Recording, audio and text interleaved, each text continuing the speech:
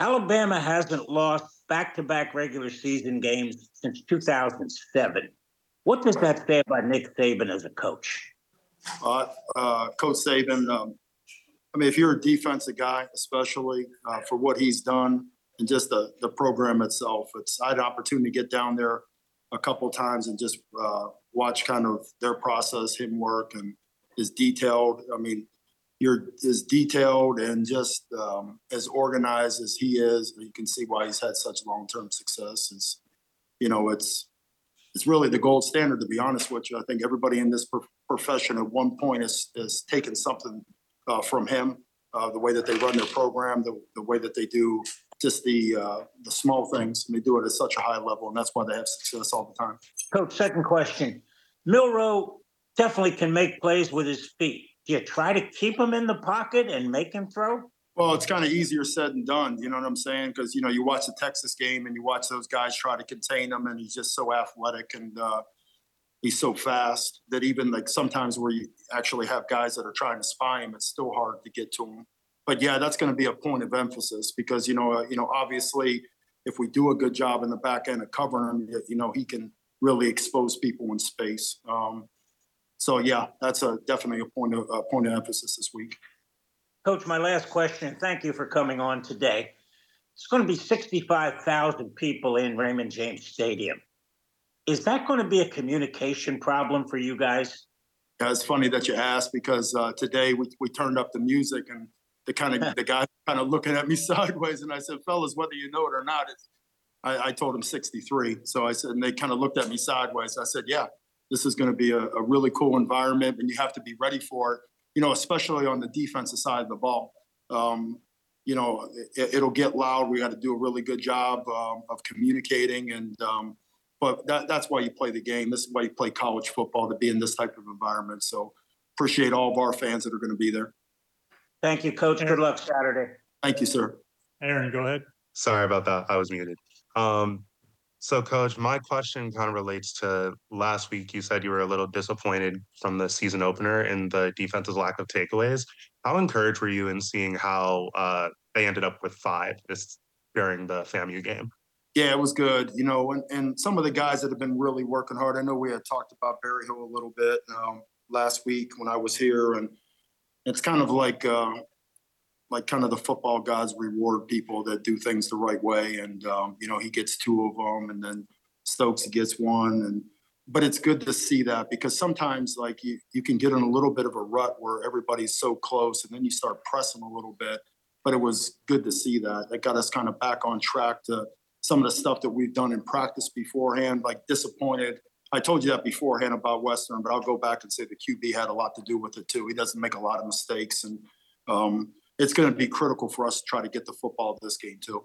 They're like super talented, and the turnover battle is going to be key. A big thing it is every week, but especially this game. My second question, Golish in his presser yesterday mentioned how maintaining the same process is important for any opponent.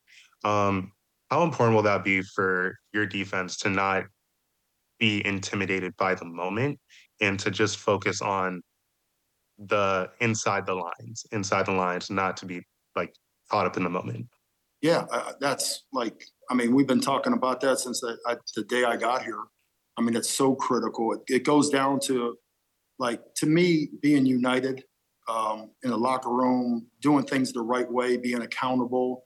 Those are the things that, most of the time, if you have a culture set between that, then most of the people, I think I said this probably the very first time I talked to the media, is not, letting each other down, but really believing that you're just one part of the whole thing. So we can't press and get ourselves. I thought we did that a little bit last week. We did some things that were so out of character.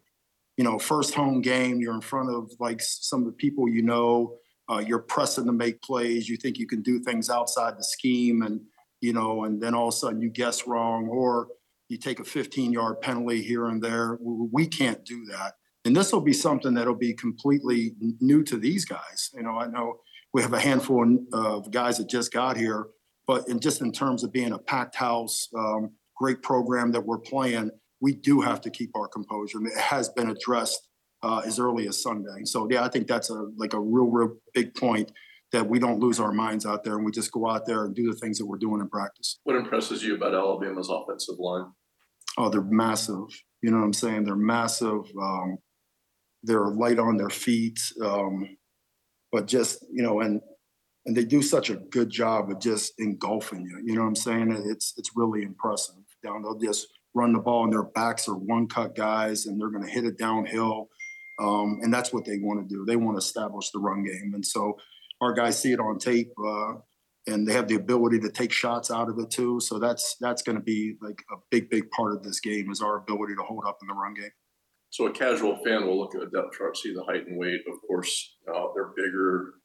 When you're a kid on the playground, big kid. I mean, as a coach and a player, how do you find the winning edge in that situation where they are clearly bigger? Yeah, it's technical. You know what I'm saying? As much as anything else. I mean, we've all gone against bigger guys, but you can beat guys with pad level. You can beat guys with hand placement, and they'll be saying the same thing. You know what I'm saying? So it's like when you get into a little bit of size difference, it's the technique that's got to be like exact.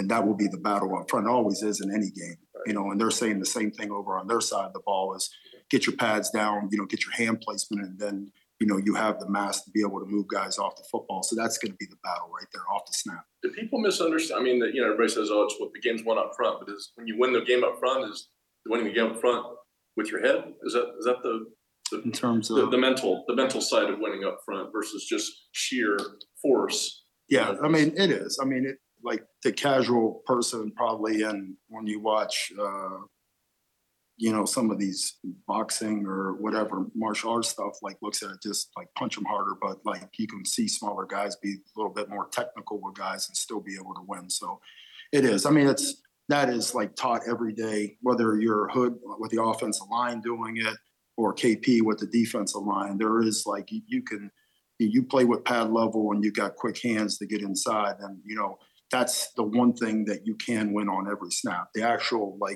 stalemate, or if they're doing it better than you, then Mass is probably going to take over from that standpoint. Have you played against Alabama? Haven't. That's almost hard to believe. Yeah, it is. It does. Yeah, so somebody brought that up beforehand. Never played him before. Yeah. Yeah. Well, there you go. Yeah. That's your shot. Absolutely. Yeah. Coach Pepple from online. Question is, will you continue rolling so many guys on the defensive side of the ball, or will they start to settle in? Yeah, I think you'll probably see the second. I think you got to play guys early, but as we continue to progress, once again, goes back to what I've said beforehand, the guys that you'll see on the field are the guys that have earned the right to be on the field. So that's through practice.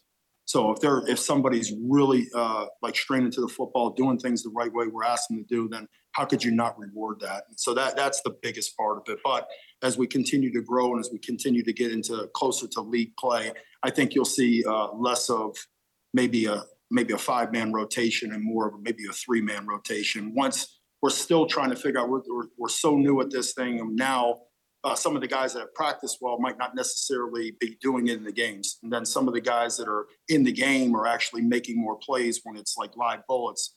So you got to put that into it. But I think it'll be lesser. I think you'll see us be more specific with guys instead of just rotating guys. And unless we get somebody that's absolutely trying to pace us to death, and then we will roll them just to keep them fresh. Yeah, it's tough. I mean, when you're going back and you're looking at some of the guys that I had a chance to compete with, it's just, you just got to be smart in terms of what you're doing. That's really the guys that are rushing up front got to be really, really mindful of where he escapes to, the things like that. But he's got such a monster arm too. Like he can flick his wrist and throw a ball 55 yards on a dime. Some of the plays he made in the middle, and then the ball he threw versus Texas, as good as a ball as I've seen in a long, long time. Even the safety knew it. He just stopped and turned around and said, "What do you want me to do?" So he's got all the talent in the world. And we have to do a great job up front of trying to contain him.